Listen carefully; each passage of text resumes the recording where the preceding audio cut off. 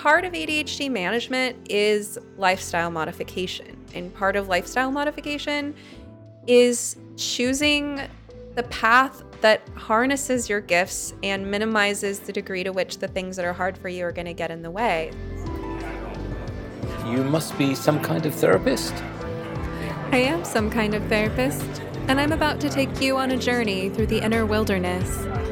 I've invited brilliant guests from all walks of life to join me as we investigate, illuminate, and inspire transformation in ourselves, intimate relationships, and the social ecosystems we are constellated in.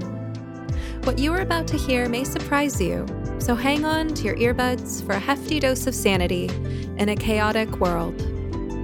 I am Stephanie Nguyen, a licensed marriage and family therapist, branching out and building bridges between psychology and everything else under the sun. It's my honor to have you along for the ride. Let's get started. Today, I am so excited to welcome Cindy Ngar. She is officially my first Netflix baking show contestant to interview on the show. So we're going to do something fun and light and inspiring today. I saw Cindy when she appeared as a baker on Netflix's Baking Impossible.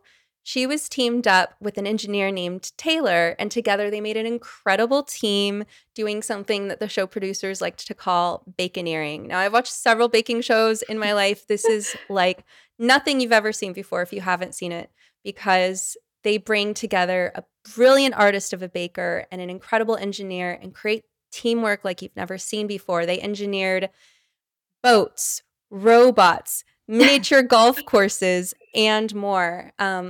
All the contestants were amazing. All of their creations were impressive and inspiring. But I have to admit that Cindy and Taylor were my favorite team. And so as soon as I finished the series, I thought on a whim, let me just reach out and see if they'd be willing to talk to me. And I was just so excited that Cindy's here today. So the reason I wanted to interview Cindy is because I'm really interested in creativity, inspiration, resilience, courage, leaps of faith, and I just see all of those. So I'm so curious to know how someone like Cindy becomes someone like Cindy and what she has to teach us about those things. So Cindy, welcome. Thank you. Thank you for having me. So for those who are watching and not just listening, there's a delightfully colorful background. Can you tell us where you are today? I am in Roseville, California, and this is my makeshift studio in our house. And tell us about your creations. Creations in general, or just the creations on the show? Well, actually, let me put it this way. So for those who haven't seen it, you make the most whimsical, magical creations in the kitchen. So can you tell us about some of the themes that you play around with in your work and how you discovered those? Yeah. I like the fairy tale, like make-believe worlds, because I don't know, my mind just goes there. I don't know, automatically. It's I have a friend that says it just oozes out of me. I can't help it. I love being immersed in those worlds, and having ADHD, I get hyper focused, which is a good and a bad thing. But I oftentimes, focus on that thing, and then just I go from one idea to another, and I'm like, is that kind of crazy? You know what? Let's just do it and see what happens. But I love the color play. I love creating stories with my creations. I go off of movement of the eye and energy. So when you look at a piece, if you notice, I do a lot of ombre. Like I made that pegboard myself, but people naturally love looking at things that like blend into each other, and then having separations of, different textures, and it's kind of like food. I find that so impressive because I'm not a very visually creative person. I'm a lot more auditory and I like ideas, things that are abstract. But when I see that kind of artwork that you create, it's like I never could have grasped those concepts myself. But when you say texture, for instance, as somebody who really doesn't know much about visual arts, I like plants and I notice when a garden has good use of texture. I never would have thought of that myself, but it's like, oh, I can see how the different shapes and dimensions here really do something for the eye. So clearly you have a talent for this. Were you always artistic? Did you get into baking first? What was your story? So yeah, I've always been artistic. I had a really traumatizing childhood. So from the age of like 3 to, like the first, I don't know what those years are, but they say that those years are like the most Mhm. important. Yeah. So those are really traumatizing for me. So I feel like I immersed myself in that world, and my creative world was Mm. mine. You know what I'm saying? Like I protected myself in that world and nobody could enter unless I let them in. So I feel like it was a defense mechanism for me, as a child, not wanting to go through Mhm. it. I noticed that I think my positivity comes from being in such a dark place and going through so much. Um, I know how it feels. You know, I realized early on that I love it. My earliest memory of making anything artsy was probably in preschool, and I remember just painting this car, and I just kept painting the same car. It was really cute. It almost looked like a buggy and it had eyes on it. I just remember being so fixated on, wow, I created that. Well, you're talking about how for you being creative as an artist and through fantasy was an escape, or as you say, a defense mechanism from your childhood. But Yeah. I think of it as turning lemons into lemonade. We need our defense mechanisms, and Right. there's this whole hierarchy of defense mechanisms from how um, unhealthy to how mature they are. And one of the highest up on the lists is sublimation, right? Taking all of that and kind of transmuting it up into something of a higher expression. And that's what I'm hearing was taking place within you as a child from an early age. I love that you harnessed it. Yeah. I'm proud of myself for going through all of that. It took me a while to get here. I'm still in therapy. Why not? But I'm all about growth. I'm all about the human connection. I'm all about things that make you feel something. Whether it's a piece of art or whether it's just having a conversation with someone like you. I feel like an open dialogue is so important just within our lives in general. And I think that oftentimes I think in Asian culture, it's a little bit difficult. You grow up with parents that absolutely adore and love you, and the way that they show you that is through work. They work. So then, them coming from their generation, they don't realize that that does something to a child, Mhm. And so the absence of them, I always tell them, like, I rather us be poor and you be with Mm. us than, have all this money. And so I had to grow up really fast. I had to grow up really fast. I'm grateful though, because I feel like I'm still a child no matter what. I think when I'm Mhm. 80, I'll still be running around painting rainbows everywhere. But yeah, communication is definitely a hard issue in the Asian Mm. culture. And I think it just stems from my parents' generation and how their parents raised them, and then coming from Mm. war and all that stuff. Mhm. They have a lot. I've noticed that a lot of my friends' parents and stuff, they all have come from Mm. PTSD situations and nobody ever got Mhm. help because mental health is taboo. Talking about this intergenerational trauma, and it's so poignant to think about where the way your parents treated you is coming from. And it takes a Hmm. lot of maturity to be able to recognize that and appreciate and forgive one's parents while at the same time owning, like, and this is how that got taken out on me.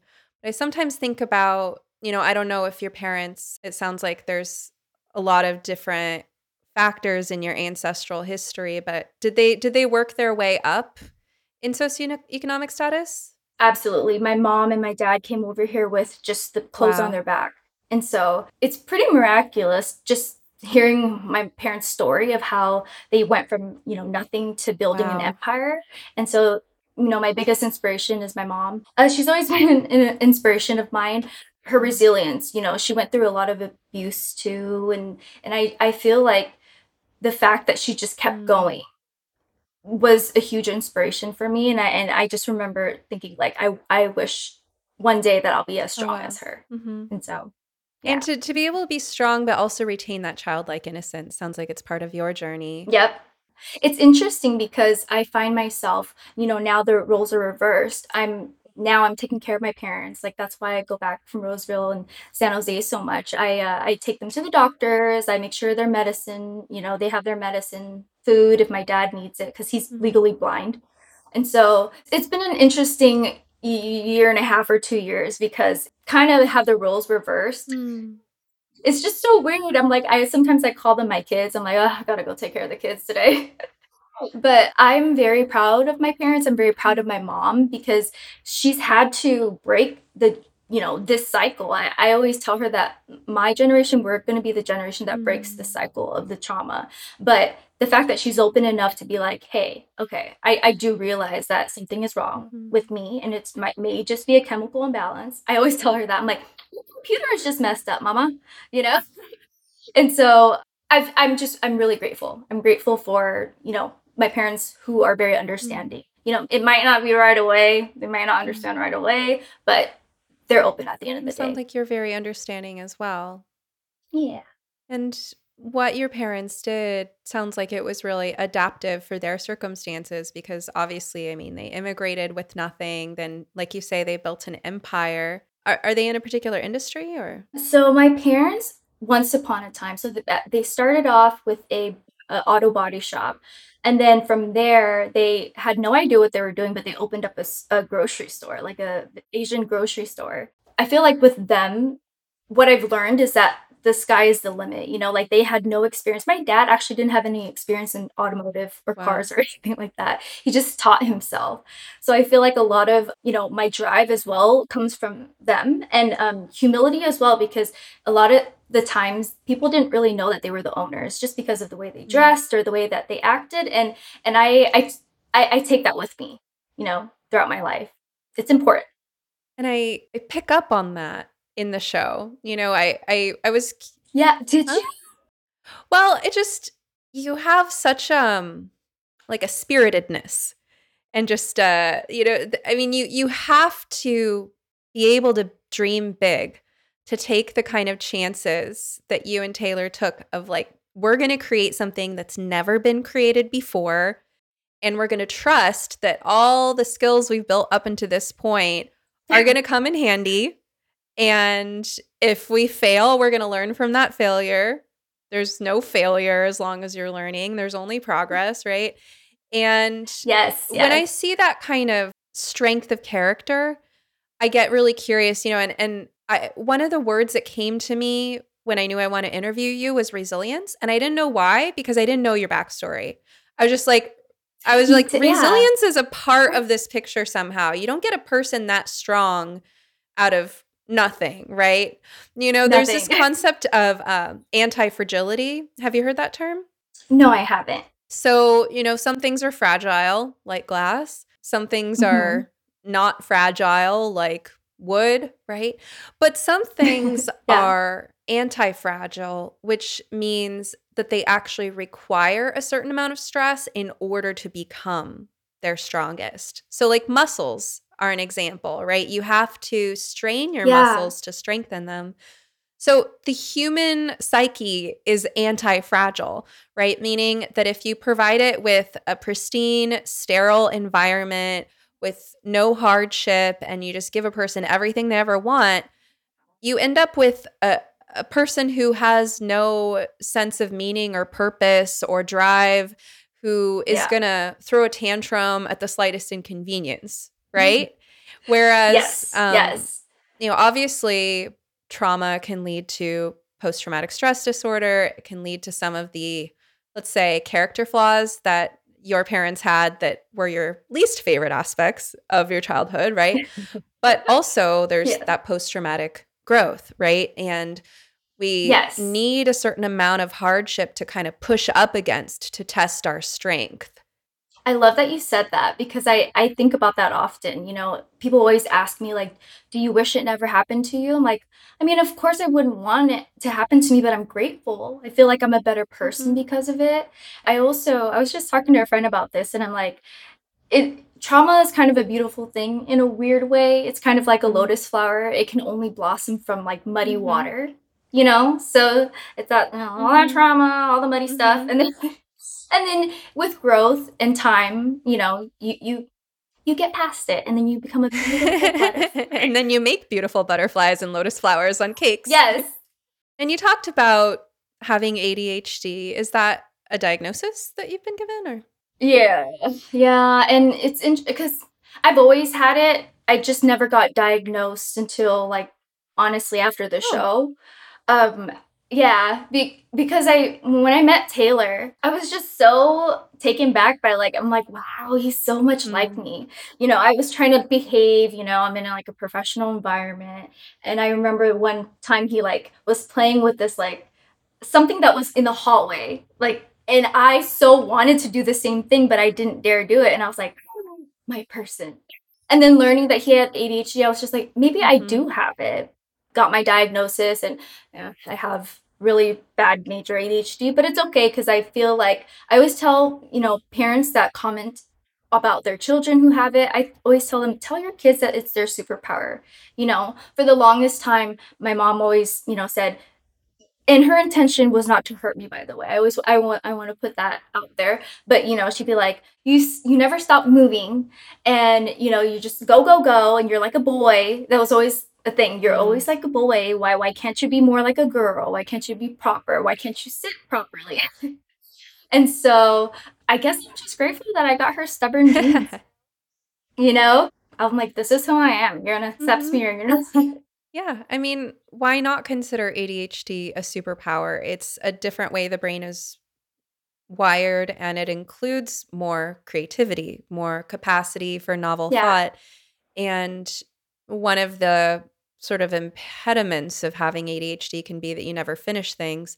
But clearly, you Yeah. and Taylor finished things, right? You harnessed that hyper focus Yes. from start to finish. And I also think when it comes to the creative process in ADHD, that it's okay to not finish some things sometimes. Like, it's okay to cut your losses or to change your interests. Now, there's a certain amount where you have to be aware of how it's impacting your lifestyle. So if you're constantly spending lots of money on supplies for projects you don't finish, then that's a problem. Or if you're like me and your hobby is houseplants, and then you collect more plants than you can actually follow through on watering, and then they die on you, like, that's a problem. No! But the most creative people have, started a lot of experiments and not followed through on every single one. I think some people just need a lot of room to play.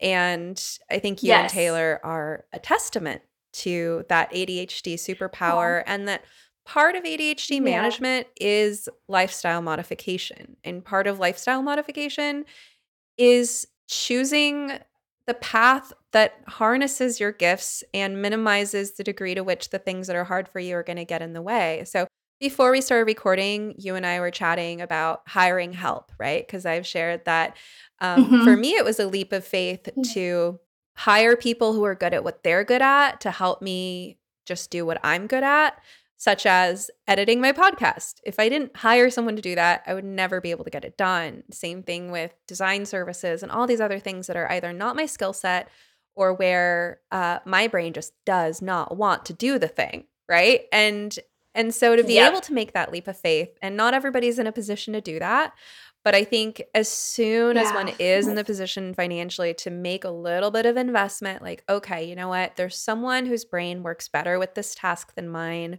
or there's something that can help me automate this. Well, then I'm building a lifestyle around supporting my brain doing what it really loves to do.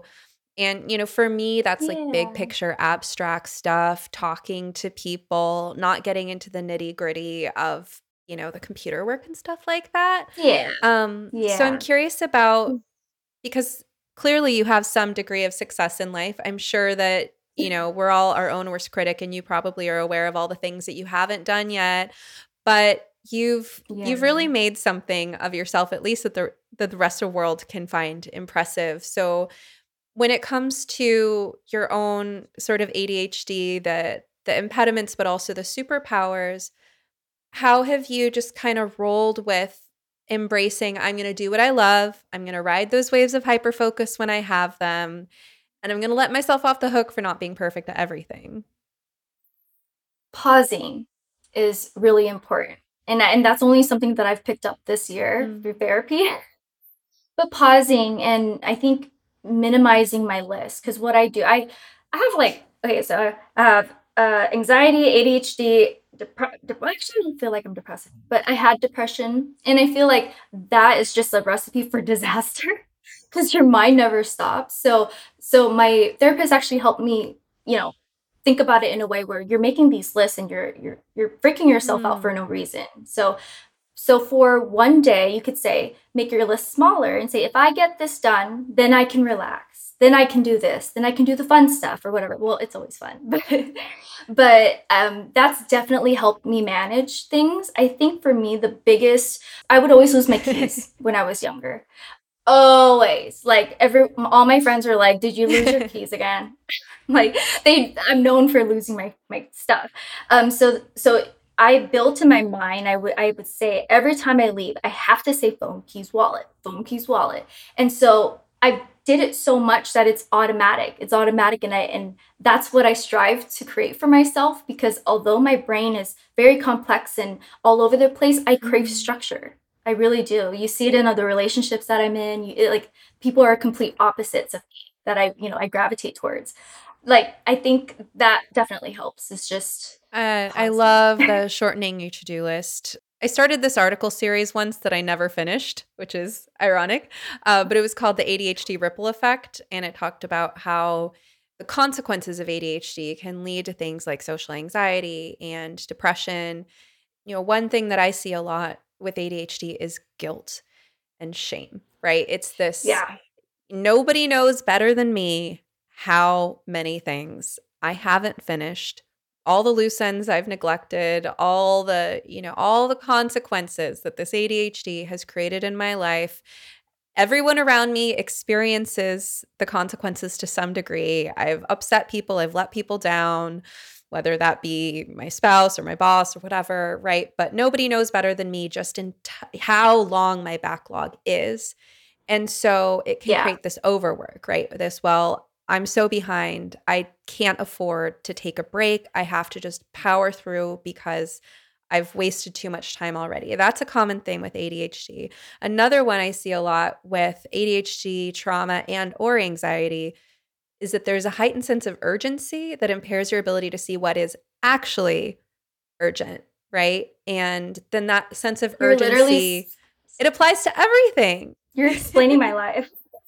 So I think, I mean, I just love that you described finding that coping mechanism because that's exactly what I recommend. You got to let yourself off the hook and pause enough to slow Yeah. down to realize that that sense of urgency is just partly that inner anxiety and that sense of Mhm. urgency does not belong to everything in your life. In fact, half the things on your to-do list are probably not essential and maybe they're like Mhm. supposed to be for fun. Maybe you have something on your to-do Yeah, yeah, list yeah. that, oh, I really wanted to read that book because my friend said it was good. Well, then you're looking at your to-do list feeling, "Oh, I haven't read that book yet. Wait a minute.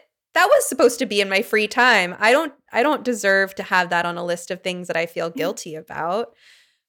Yeah, I think what's important is educating the people around you. I always say your tribe is your vibe. And if I mean, I don't want to say it's like if they love you, then they would accept you for who you are, but there's something in that. Like sometimes I will explain to my significant other or to my mom because to her still this ADHD concept, she doesn't understand it. Like she's just like, "No, you're Oh, lazy. You're this and you're that." And it's like, I'm sorry, I can't explain it to you. I tried, but it is what it is, mom.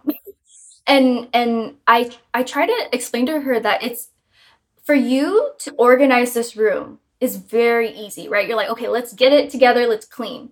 For me, I have a hard time organizing things. I oftentimes will have piles. I'll have piles of things around the house. And Jason always says that like you could just see the storm. You could see my path and where I came.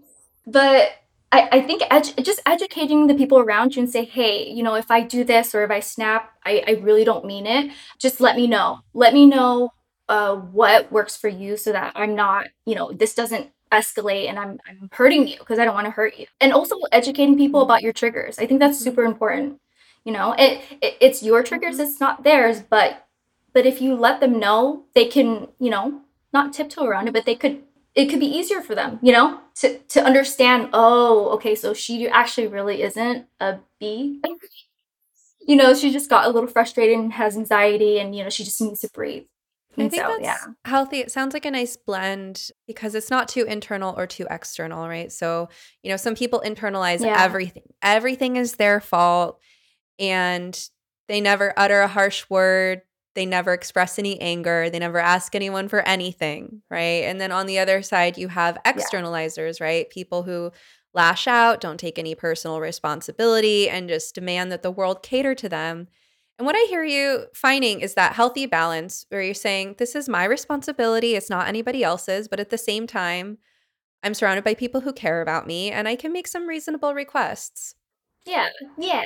Growth. We're all about Mhm. growth this year.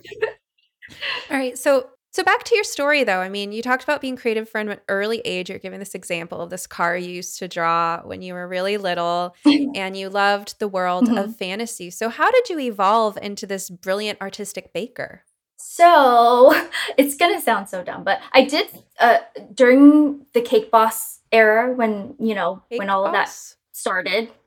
Cake Boss, like it's a show on, I think it started on Food Network, and I just saw the things that they were able to create, and I was just so enamored by the concept that I was like, I want to do it.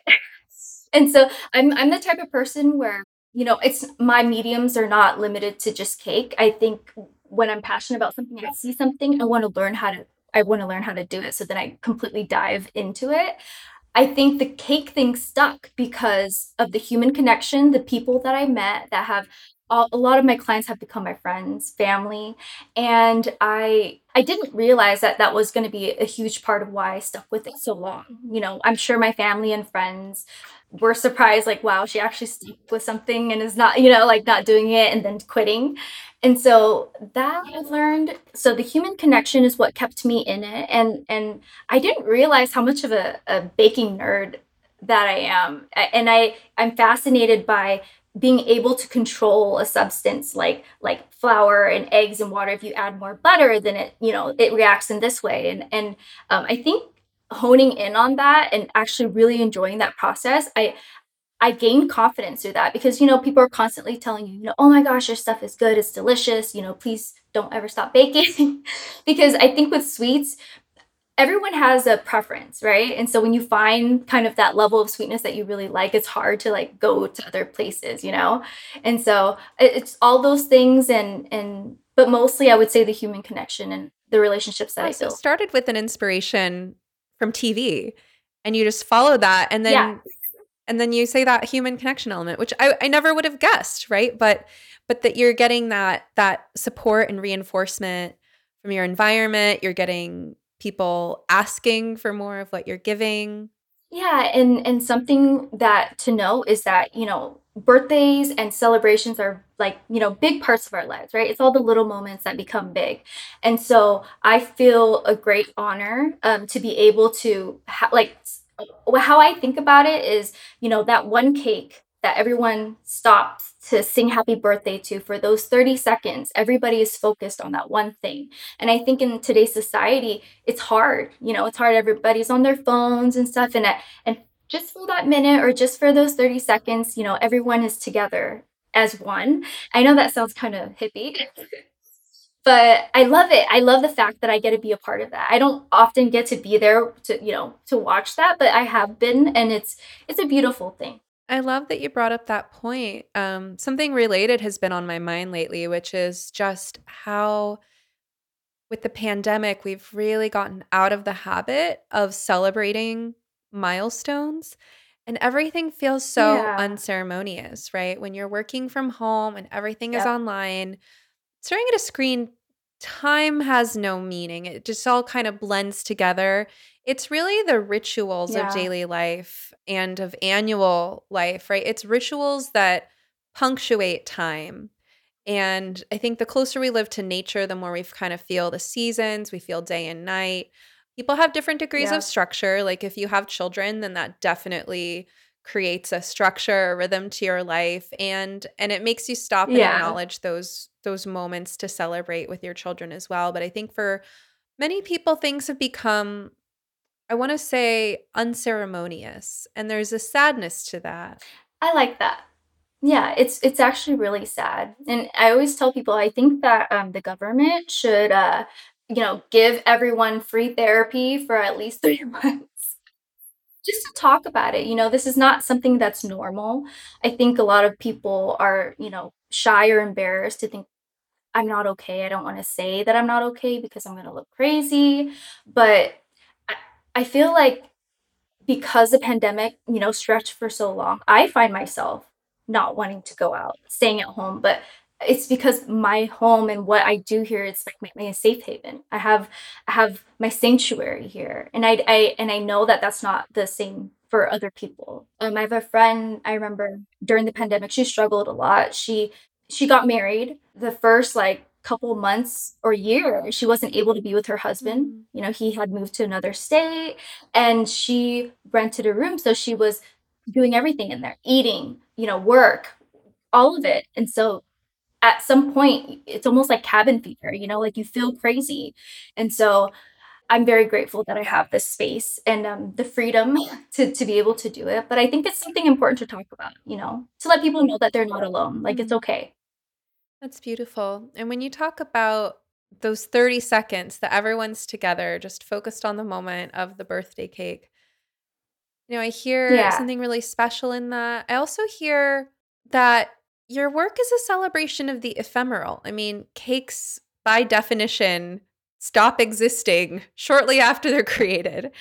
And I think, I mean, just imagining if everything you ever created was permanent, there'd be a museum's worth of stuff, that people could go and look I at. So I know. imagine that it takes something extra, and I don't know what it is, but to embrace having an art form that is so ephemeral. Can you talk about that a little bit?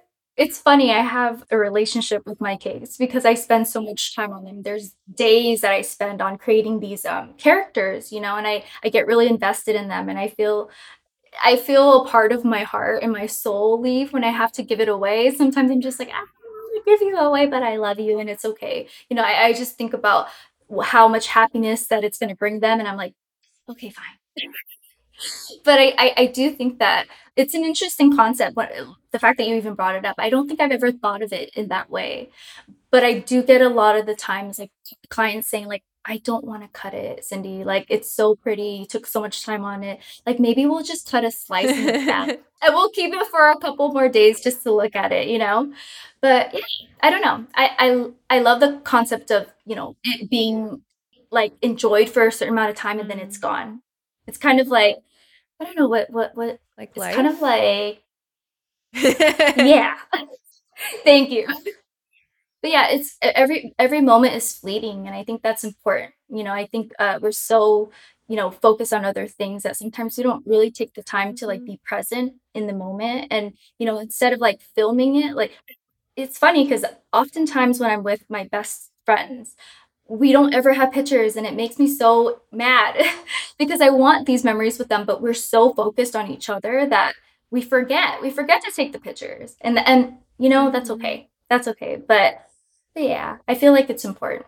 You mentioned the element of time, and I was really curious about that because one of the thoughts that kept coming to mind when I was watching the show was I bet that doing this sort of thing changes your sense of time because you would be given these chunks of time. And maybe you can give us the breakdown of how they actually divided the time. Because I was like, do they get lunch breaks? Do Yeah. they get to rest? But, and tell us in a moment, right? But I was, just as a naive viewer, my thought process was like, if this is a 12-hour project, let's say, and they built a freaking miniature golf course out of edibles. I mean, you accomplish things in a day or in 2 days that we would think would take months. And and it makes me think of Absolutely. just how much time there really is in a day. And I say that carefully because I don't want to be one of those people who's encouraging people to feel like they should be able to get more done in a day. I think we already feel enough stress about that. But I was just wondering, like, how does doing this kind of work change your relationship with time? I remember coming back from the show and like I had some orders and stuff, and I just remember doing them so fast. and I'm like, dang, it definitely changed my mind in terms of organization, because it's very important on the show is to prioritize certain things. And so it kind of relates to life, right? I I don't want to, do that as well. I forgot what you said, but I don't want to pressure people into thinking that they have to hustle, hustle, hustle. But when I do have like motivational like talks with my friends, I'm like, if you really think about time, so there's 24 hours in a day. Let's just say you have 8 hours of work, 8 hours of sleep, and then the remaining time, like what would you want to do instead of it being a negative thing? Like, what could you actually get done in this time? And how amazing of a thought is it that if you just dedicated a week full of that slot of time to actually doing what you want and prioritizing yourself first, and then, everything else that matters to you. I think it's something that I struggled with for a really long time. And I think that just reminding myself that, it's a blame game. You're so right. What you're saying earlier. It's like you want to do so much, but you know that you only have a certain capacity. And something that my therapist was talking about that made so much sense to me is your cup.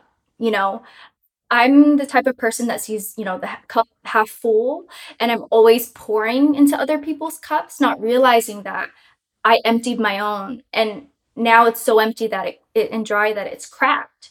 Now that I'm trying to pour back into my cup, there's a leak in it. And so I think about that often. And so I am very careful with, what I put my energy into, and if it doesn't serve me, or if I know that it's gonna, take away my energy, I'll oftentimes, cookie crumb or avoid it.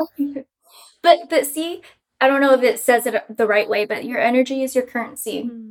Time is something that you can't get back. And I always say that, and I think that's why I'm comfortable being not comfortable. Does that make sense?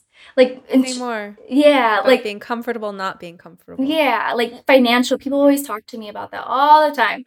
They always say, "You have so much potential, this and this and that." And I'm like, but the time that I choose to spend with my family, the times that I choose to spend making the things that I love, like that's what makes my life, and that's fulfills me. I don't need that money, like I don't need all those things. Of course you need money though, right? You need money to live. So finding that balance, still working on it. But I think I'm getting there. I think I'm getting there. Yeah. I mean, time is your actual experience of life. And when I hear people talk about, your cup, right, and giving to others and making sure that your own cup is filled, I think that sometimes that kind of conversation would lead people to think that what's being recommended is that you kind of conserve your time, that you don't overextend. But I think it's especially Mhm. fascinating that you're talking about conserving your energy for what you want it to do, and at the same time, really having this very optimistic and expansive sense of how much time actually does belong to you. I hope you've been enjoying this episode of You Must Be Some Kind of Therapist podcast. If you like what you're hearing, now's a great time to like, subscribe, follow, rate, review, or share. You can also support the podcast by visiting sometherapist.com/shop, where you will find goods and services I have personally curated to support your well-being and enrich your life. We're just building the shop, so check back periodically and feel free to suggest recommendations. All right, now back to the show. So when I was in culinary school doing baking, I had this experience. I got into a really, really bad car accident. My car hit a pole, and then I did the barrel roll. And then I thank goodness, thank Buddha, any God that will hear me. um, my car landed on its feet. So that was such an eye-opening experience for me. I had like that near-death experience, and after that happened, I just remember it's so crazy because everything is slow but fast at the same time. You hear all the metal and the glass and stuff, and in this moment, I saw a film strip of my life. I saw, a video of my sister being a baby and like crawling, and so basically it was like my life was set out before me, and I thought that I was gonna die. because the nose of the car was literally going into a hill and Wow. like turning. And I remember two things. I remember thinking, I can't believe I'm gonna die this way, and like, God, please don't make it hurt. And so after that happened, I was like, you haven't done anything yet. You haven't done anything that you Mm. want to do. Like at that time, it was just, I think I got out of high school, it's been a year, and then I was in culinary school. And so that was a huge, huge thing that happened to me that changed the trajectory of my life, I would say. And then I was like, all right, I got to do this thing. Wow. I didn't know that we were going Yeah, to get into near-death experiences today. my life is crazy, girl. Wow, that's so interesting. So, I mean, you had that classic thing that we all hear about of your life flashing before your eyes. And in that moment, you well, the fact that you survived that moment really made you value Yeah. your time, and I just get the sense of like, now is the time. Now is the time to live my Yep. life and pursue what brings me joy. And it just seems like I just see this like relentless, unapologetic, I'm gonna do me. I'm gonna follow my joy. Yes, and I wasn't always that person. I was a huge people pleaser, but I think I had to go through that path, and I think I had to learn all those lessons. And it's okay to relearn lessons. I've Mm. realized that it's okay. You get invested in people. You give to people. Sometimes you just make the mistake of giving too much, or not seeing red flags when you see them. But I think that relationship with yourself is important.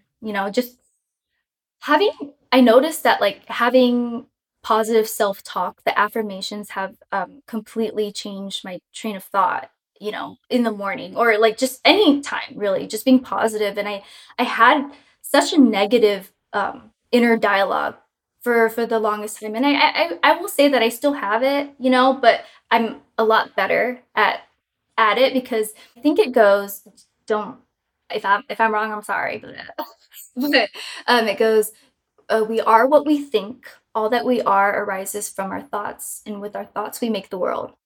Trying to say it shows in the way that you carry yourself. It shows in the people that you surround yourself with. It really starts from Mhm. here, and I don't think people realize that. Like, I am on the journey of self love. I think it's going to be a lifelong thing, but I think that being on a show like this has completely changed my mind on how much I can affect people, because I love my friends, I love my family, I am who I am for them and for me. But I didn't realize that just being vulnerable on a show could touch so many people. And I think that, I don't want to cry, but I think that that's something, that has, like, really, really moved me. And sometimes people just need, like, that positive, Mm. vibe. And sometimes people just need to know that it's okay to not Mm. be okay. Mhm.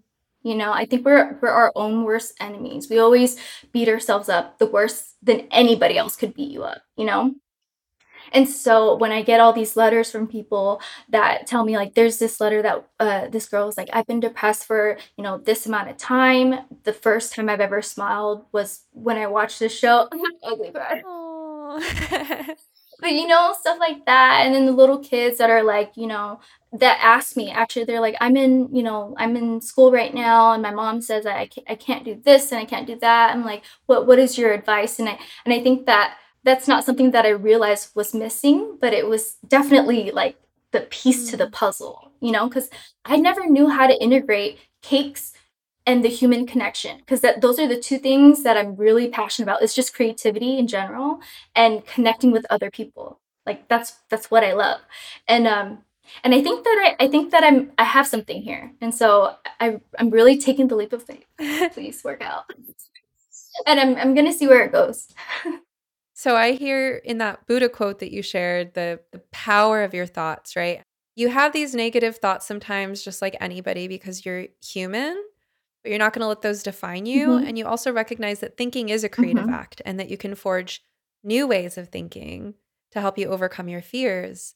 But without further ado, I mean, you talk about the power of human connection. And of course, I wanted to ask about your relationship with Taylor because I have rarely seen a more dynamic duo. And to be clear, you and Taylor did not know each other before you were introduced on the show. No. And that's why I was just like, wow, I almost feel like it's a little unfair with the pairings. And people have said that as well, but he he's my person. You know, like Grey's Anatomy. Like I have a lot of those people, but he is so respectful of my field, and I the same to him. So I think that that's something that works, and something that him and I are passionate about. You know, actually with him in the engineering, he's trying to bridge the gap just within his career. He's like, you know, I realize like with robots and humans, like it's kind of scary, right? You know, you have the movies that are like they're going to take over the world and stuff like that. And so it's important for him to create that feeling or that idea for the world to see. Like his grilled cheese machine. when when he told me about that, I was done. I'm like, wow, I like you. But our relationship, it stems from that, is honestly just being respectful. Him and I could be talking about like all day. We could talk about politics to relationships to family to just random things, talking about how much we love fruits. He loves fruits, you know? And I think our superpower, or maybe our the secret ingredient, would be that we never did anything on the show that we both weren't Mm. passionate about. So I had plenty of ideas about other things, but then Taylor would be like, "Oh, I don't know about that." And I'm glad to have somebody, you know what I mean, say something, because in my creative process, I don't have anybody to bounce my ideas off of. And so that's I think that's something that was really important for us to just love the idea, be invested in the ideas, that way we're putting our all into it, you know? And so we're both happy. You said that it was almost a little unfair, and I can understand why you said that just because you and Taylor were so amazing together. But at the same time, I mean, who could have predicted? I don't know what strategy they used, if any strategy, or if they just threw people together at random in their selection of pairing one baker and one engineer per team. But I mean, who could have guessed? But you and Taylor just really made such an impressive team. And so I hear you talking about the power of respect in your collaboration, that you both really just respected and appreciated each other's relative expertise. I think there's also some other elements to the synergy that I don't know if I could put my name on. And I have to ask, I'm sorry to be one of those people, but like, I never knew the meaning of the word shipping until Just kidding. Me either. I feel so much cooler now though that I know what it is. And it's funny, I did a little Q&A. I do those often on my Instagram. And it's always a question, you know, like, and it's always a statement like, we ship you guys. And like there was a question yesterday that said, how do you feel about people shipping you? And I said, I mean, like, so are you saying that like you put us in a box? Is there food? Is there oxygen? You know, are we talking USPS, DHL? Like, yeah. just being playful about it. And it's one of mine and Taylor's favorite things, is just playing off the idea. Because I think people, when they watch a show, they get invested in our personalities and who we are. And, you know, the whole shipping thing, we want it to happen, right? Is that, Yeah, did I well, get it right? I mean, just from an outside perspective, and for listeners who aren't hip on the lingo, like an older crowd who's never heard the word shipping, shipping is basically when you see two real or fictional characters and you want them to be in a relationship, right? So just for the background here, like, Yes. as an outside perspective, there's like this chemistry between you and Taylor. And it's not like an overt, like sexual romantic chemistry. It's just, wow, those two Oh, click no. and complement each other so beautifully. They make such a great team. They're both young. Are they both single? And then, you know, after the fact, we find out, no, you're not single, you're taken. Of course, I'm curious if your significant other was jealous at any point. Yeah. So Jason, right there, he was completely, you know, supportive of our relationship and us being close. And I, that's what I love about him, is that, you know, he doesn't say that you can't hang out with this person. He knows who I am. He knows my soul. I'm very much a soul person. And if I connect with you, like you're a lifelong friend for me. And I think the special thing about Taylor and I is just, you're right, like that synergy. I've never met anybody so like me that when it's okay. So let me just give you a little backstory on Walter the watermelon. You know how we came up with him? We did an we did an exercise of okay, Taylor came up with this. He's like, let's take 5 minutes and you write all the things that you love or ideas, and then I will write them. And watermelon was definitely one thing that we both like love. He loves fruits. And I mean, watermelon birthday party. I have watermelon things everywhere. You and Taylor have so And many bizarre so- things in common. Like you love pickles. We are so bizarre. You love pickles and you don't like cars. I mean, They're the best. sorry, just got to comment. See, but no.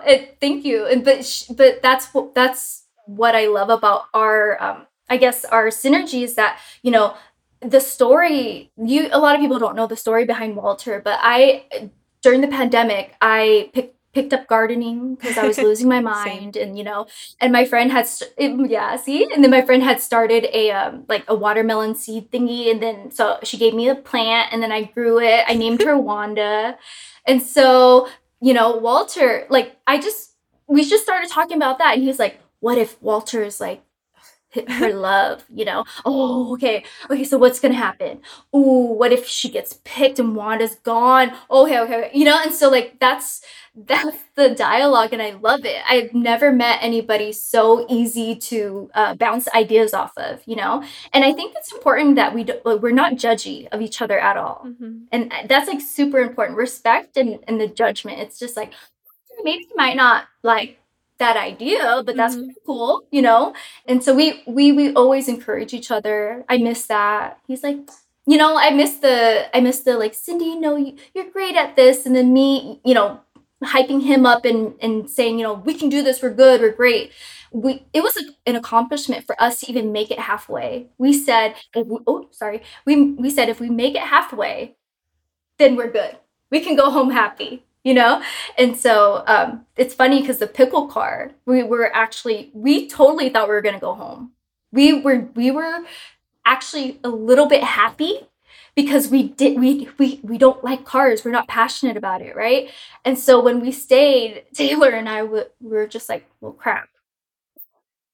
Well, now what do we do? How do we make something, a huge car that is gonna be, important to us and like send a message? And it's like, wow, the wheels, the hubcaps can be pickles. Oh my God, the steering wheel could be pickles. I could do a dill pickle, air freshener.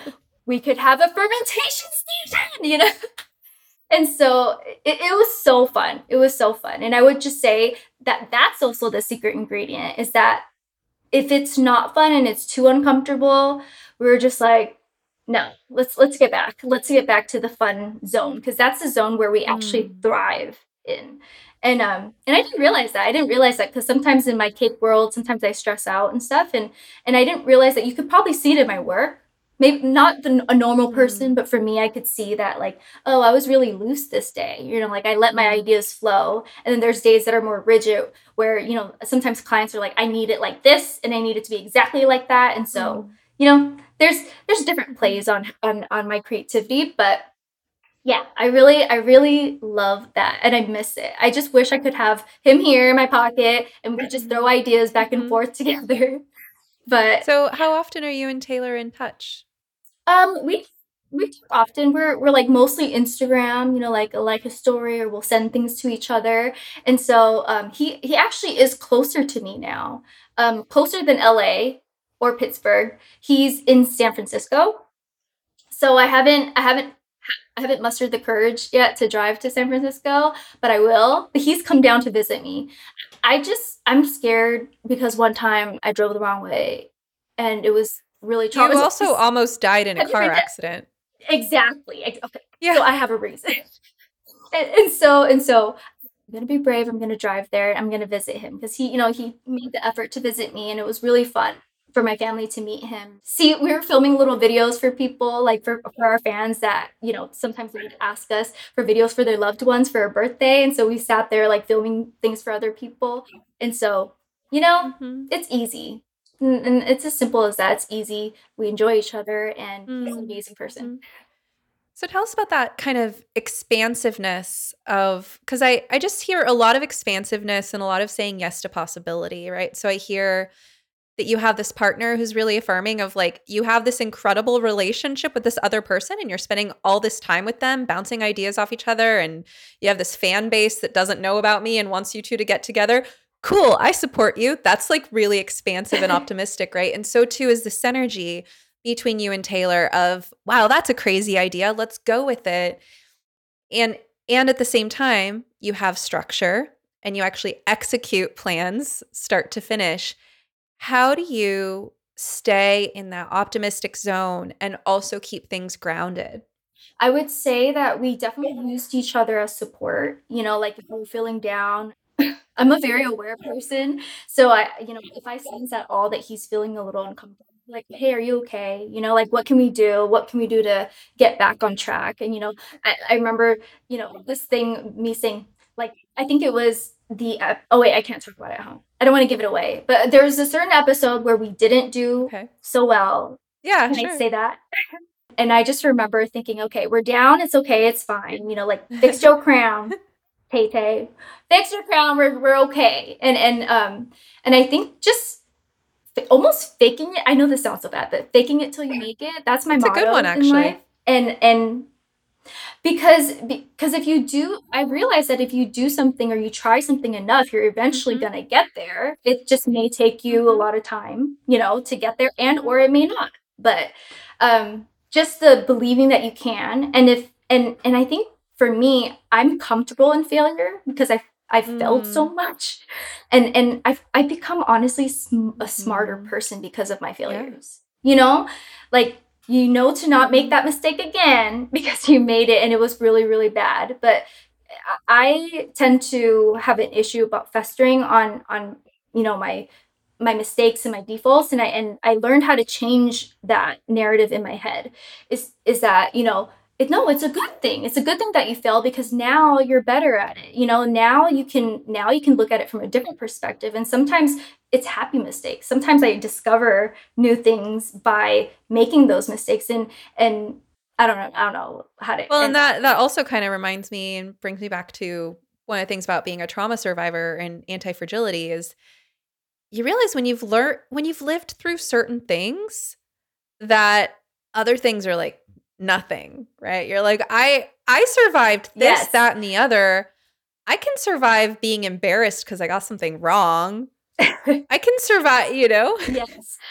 And you know what I've learned too, and especially this year I put it into practice, is that our perception of what happens to us, like you can change the perception. So somebody can say some messed up stuff to you. You have the power within yourself to change that. Okay, like if somebody said something bad to you, you could just be like, thank Mm, you, and then it completely changes the mm, mood, the vibe. And I feel like energy, to me, everything is energy, right? Everything is constantly moving. It's just everything is flowing, and I believe that, I truly believe that if you put out that type of energy into the world, you're going to get it back 10 times mm, fold. Yeah, I think that even if you don't feel good, of course give yourself some time. I my practice is I give myself either 10 minutes or a day, depending on what happened, or an hour to just be mm, sad. Be sad, soak, let mhm. out the tears, and then after that, it's like, okay, no, all right, Yeah. let's move on. And I think that that's important. And then once it's Mhm. practice, and then you feel good about it, you're like, Yeah. okay, this works. You just I gotta love try it. that I think a lot of people are afraid to go there, afraid to feel their feelings because there's a sense of if I go there, there's just this bottomless pit. It'll never stop. And I actually think that's a really good strategy that you just and you talk about structure, right? Give yourself time and space to have your feelings. In fact, create the right environment to support it. Just like you would, if you were Yes. gonna work on a project, maybe you'd clean your desk first and put on a good playlist and make yourself a cup of coffee. Mm-hmm. Well, similarly, if you're gonna have your feelings, you know what? Like, put on the right playlist for that. Make yourself a cup of tea, get a fuzzy blanket, get your box of tissues, create the right setting, go into it. And yeah, and then there is a process of emerging from that and like, let's get back to it. That's the resilience. And, another thing I've learned kind of along the lines of what you're saying when it comes to self acceptance, like you were saying, if someone criticizes you, thank you. You know, um, I have my own inner critic to contend with. And one way of thinking that's been helpful to me lately is this kind of, so what? My personality comes with its trade-offs, and everything Mm-hmm. there is to love Mm-hmm. about me comes with its own downside, just depending on how you're looking at it or depending on the context in which that trait is coming out. Like, I can be really obnoxious in some ways, but like if I weren't obnoxious in those ways, I also wouldn't have the courage that I have to do some really good things that I do. I think nowadays a lot of people are afraid to have Mm-hmm. a personality because in some ways, and this might sound strange, but from my perspective as a mental health professional, I think our culture right now kind of like fetishizes mental health. Cancel.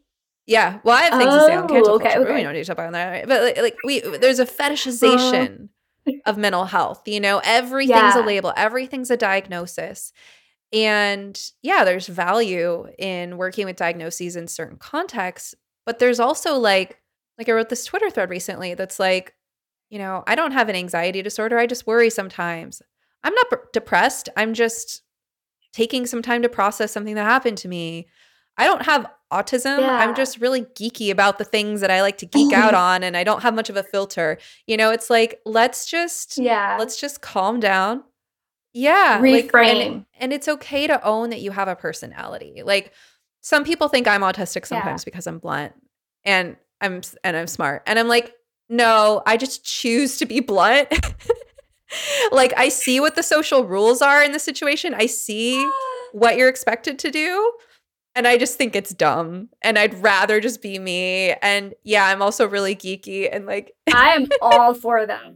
I'm all for that. I've been trying to tell my friend, one of my BFFs, that I'm like, I think I'm a little autistic. no. And she's like, no, you're not, Cindy. You're not. It's a social thing and blah blah. I'm like, okay, whatever. It's fine. And I found myself getting into that, mode of like, okay, I need to know that I need to find the answer of why I do the things that I do. Is it because I'm, ADHD, this and that, and depressed? And I love that you said that, because something that I've been working on with therapist is reframing, reframing that self-talk. I remember telling her, like, I know, I'm sorry, I'm just an anxious person, always saying sorry. And then and she said, "No, because once you decide, and once you label yourself as an anxious person, Yeah. that's who you are, right? So it's a final thing. No, you are a beautiful person trying to work on her Mhm. anxiety." Mhm. And then, you know what I'm saying? And so I'm so grateful for you guys, by the way. People in your profession, you could have chose any profession in the world, and you choose to speak and help Thank you. people, and I Mm. admire that a Oh, lot. thank you. And I'm always encouraged when I hear stories of people who have had a really good therapist because I hear people's experiences all over the map. I've heard people who will never go back to a Yeah. therapist in their lives because of, so like I love hearing those stories of when you found therapy really helpful. And I'm imagining that that's maybe Yeah. part of why you agreed to come talk to me. I love this. I love the dialogue of talking about when I found out that you were a therapist and the podcast was called You like, you must be some kind of therapist.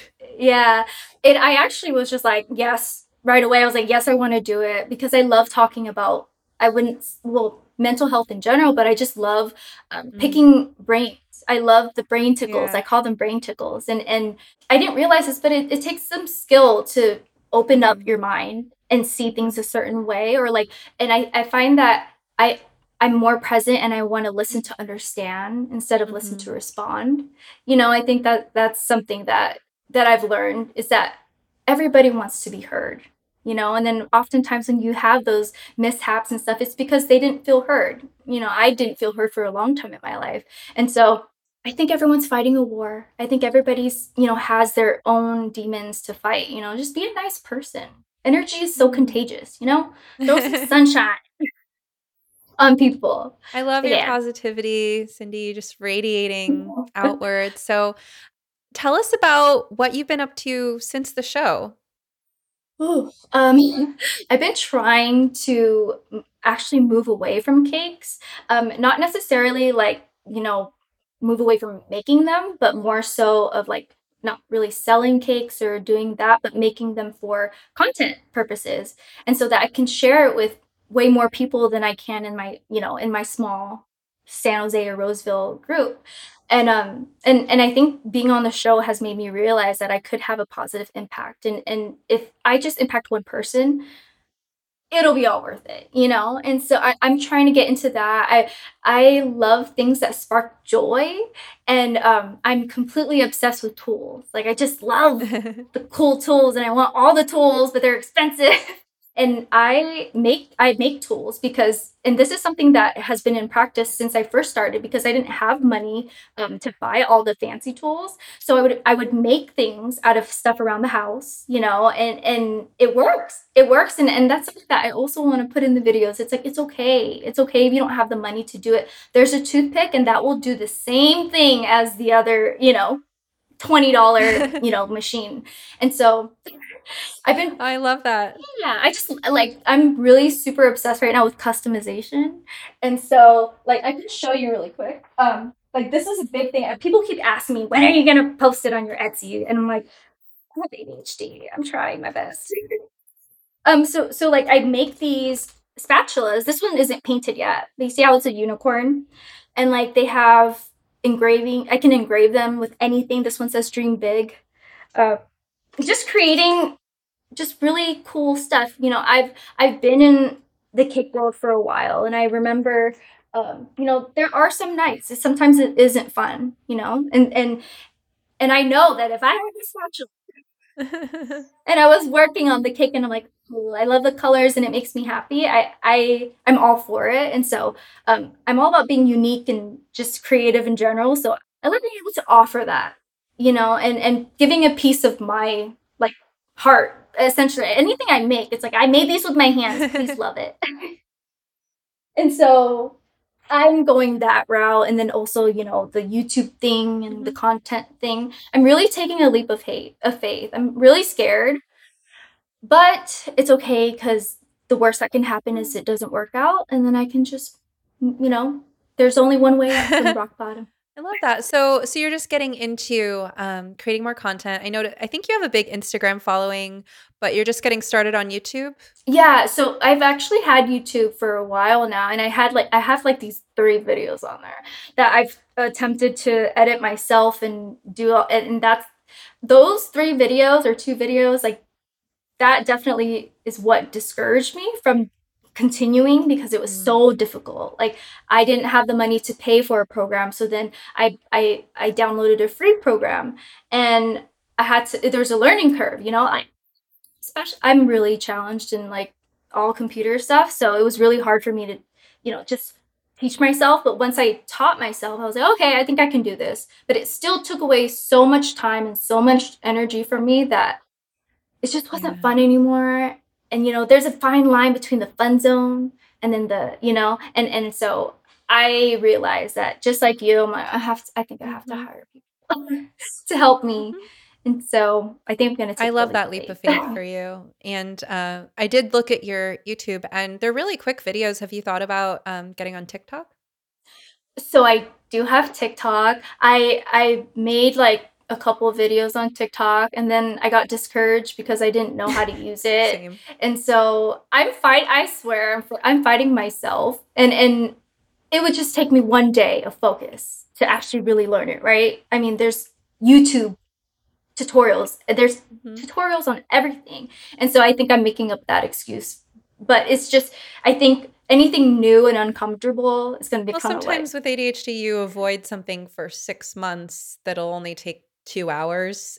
And yeah, that's I me. mean, and sometimes you just got to accept that about yourself. Sometimes you got to push through it. And sometimes if you have even the slightest bit of a resource to invest in some help, I mean, there are people on Upwork charging 20 or $30 an hour with, the skills that you might not have, that you can just record whatever content you want on your phone and they can make the TikToks for you. But I know exactly how you feel about TikTok. It's not Yeah. my medium either. I just It's, I just want to I see know. you out in the It's world also, because you have such a gift, right? And obviously Netflix made it possible for the rest of us to see that. But yeah. I'd love to see you succeed. Thank you. That means a lot to me. I think I need to let go of the Mhm. perfectionist in me. And I think that that's my idea, is that I can't put it out unless it's Mm, perfect. I can't put it out, and that's yeah. not sustainable. I'm not perfect. I make mistakes, and so I think that's something that I want to put in my videos is me losing my train of thought. You know, oftentimes it's like I want to be like buffering when that happens, but this is the real me. I don't feel like I should hide it, you know? I think that would be almost unfair to my audience to be like, "Oh, she has it all together," Well, when I and the don't. perfectionism serves its purpose. I mean, your work is very exacting. Your final products are perfect. I know. And I understand, like, I mean, when I got into blogging, I just had to let go of that. And, you know, earlier we were talking about time, and I've gotten the feedback. I mean, I have nothing to compare my own creative process to, but my partner will observe me and say, you know, you can bust out something in 3 hours that would take someone else weeks to write. And so for me, it's just that hitting publish and finding the emotional strength to tolerate the fact that my inner critic Yeah. will find flaws and my audience will find flaws. And there are going to be people who hate follow me on the internet to find every flaw and suggest that it's like, Always.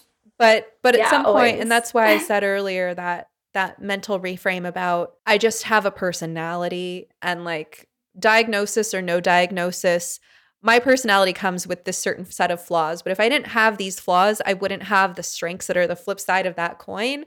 So I just got to put it out there into the universe. Yep. And another thing about being a Yes, creative girl. type is that most artists go through phases.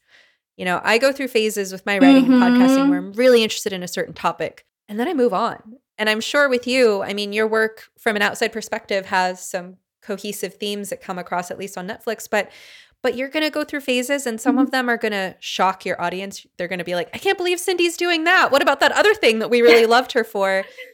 But that's part of what makes that's part of what keeps life interesting, keeps you on your toes, Yeah. and you're going to violate people's expectations because you're not some cartoon character, two-dimensional cutout of a human Yeah. being.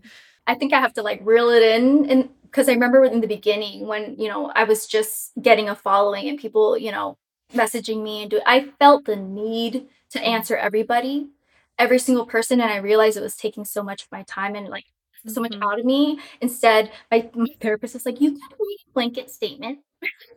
You know, like you could write like I read them all, but I can't respond to them all. But it's kind of funny, like when you say the haters.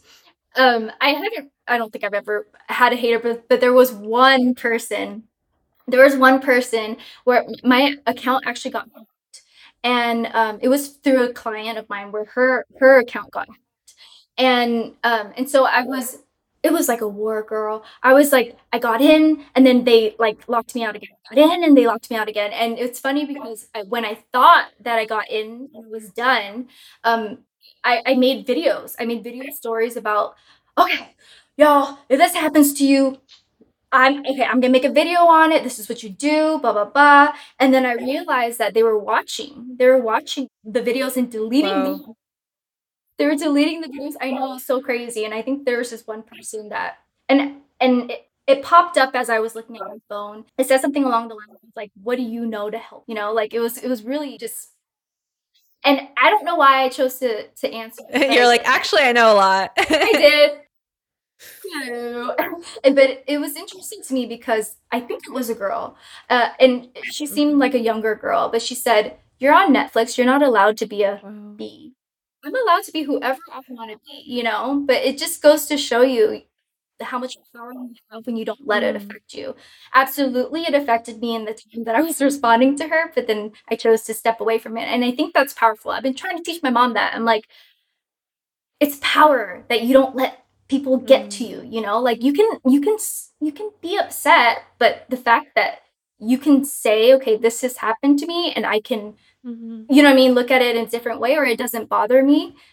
It's so powerful, you know, because you're living your life for Mhm. what you want to do and that, you know, instead of other people's ideas or you know, standards and society I think it standards. says something about human nature and something about the internet that even you, you're famous for making really cool cakes. Like, you're an artist and a baker. There's nothing really controversial about that, unless maybe you're like a hardcore vegan who's upset that you use dairy or something. Like so even something as fun and uncontroversial as what you do can be met with at least one, thankfully just one hater on the internet, right? But it, Thankfully. it takes it takes so much more work to create something than to tear someone else's creation down. And I think that Yeah, yeah. whenever you reach a certain level of shine in the public eye, right? There's just something in us that wants to tear people down to our level when we're not living up to our own potential. You're such a resilient and fun person. I had so much fun interviewing you today. Is there anything I forgot to ask that I should have? I think trauma survivors and people that struggle with PTSD, and something that I'm learning right now is I didn't realize this, but I separated myself from the little me that went through all of that. And so I'm now working on bringing it Mm, back together. That like it's interesting because I would always like I had gone to court for something that happened to me when I was younger, and randomly I would pull that transcript out and read it and almost like mm, re-traumatize myself. And I realized that I think the reason why I do that is because I don't want to forget little Cindy. Like I want her to be protected. I want to make sure that she's okay. And and I have to come to terms that like I am that person. Like you are, it's not little Cindy. That's you. And so yeah, I think I'm still working on it. I'm a work in progress, but I think that that's a interesting thing that mm. I've learned this year. Yeah. So from compartmentalization to integration, now that you're at a place in life where you have the maturity and the resources and the freedom to be able to welcome those parts of you back into the safe life that you've created for yourself as an adult. Yeah. Thank you so much So for sharing your story. It's been so delightful. Where can people find you? mostly Instagram, but I also have all my links on my Instagram. So the YouTube, my Cindy's Little Cakery, and I'm most excited about Etsy. So follow me on Etsy, guys. I know I have nothing on there yet, but Mhm. I will. I will have And some stuff at soon. Instagram, is it at Cindy's Little Cakery? Oh, yeah, Cindy's Little Cakery. Everything's Cindy's Little Cakery mostly. Okay. Cindy, thank you so much. It's been a pleasure. Thank you so much for having me. I hope you enjoyed this episode of You Must Be Some Kind of Therapist podcast with Stephanie Wynn, LMFT. This podcast is produced by Eric and Amber Beals at Different Mix. Special thanks to the talented musician Joey Pecoraro for our theme song, Half Awake. At sometherapist.com, you can find more information on any topic, guest, resource, product, or service you've heard of here today. You can also follow me on Twitter or Instagram at sometherapist. If you would like to ask a question, suggest a topic, be a guest, or invite me to speak, you can email us at hello@sometherapist.com. You can also send us a voice memo with your question, and we just might play it. Of course, just because I'm some therapist doesn't mean I'm your therapist. This podcast is not a substitute for medical advice. If you need help, ask your doctor or browse your local therapists online. And whatever you do next, please take care of yourself. Eat well, sleep well, move your body, get outside, and tell someone you love them. You're worth it.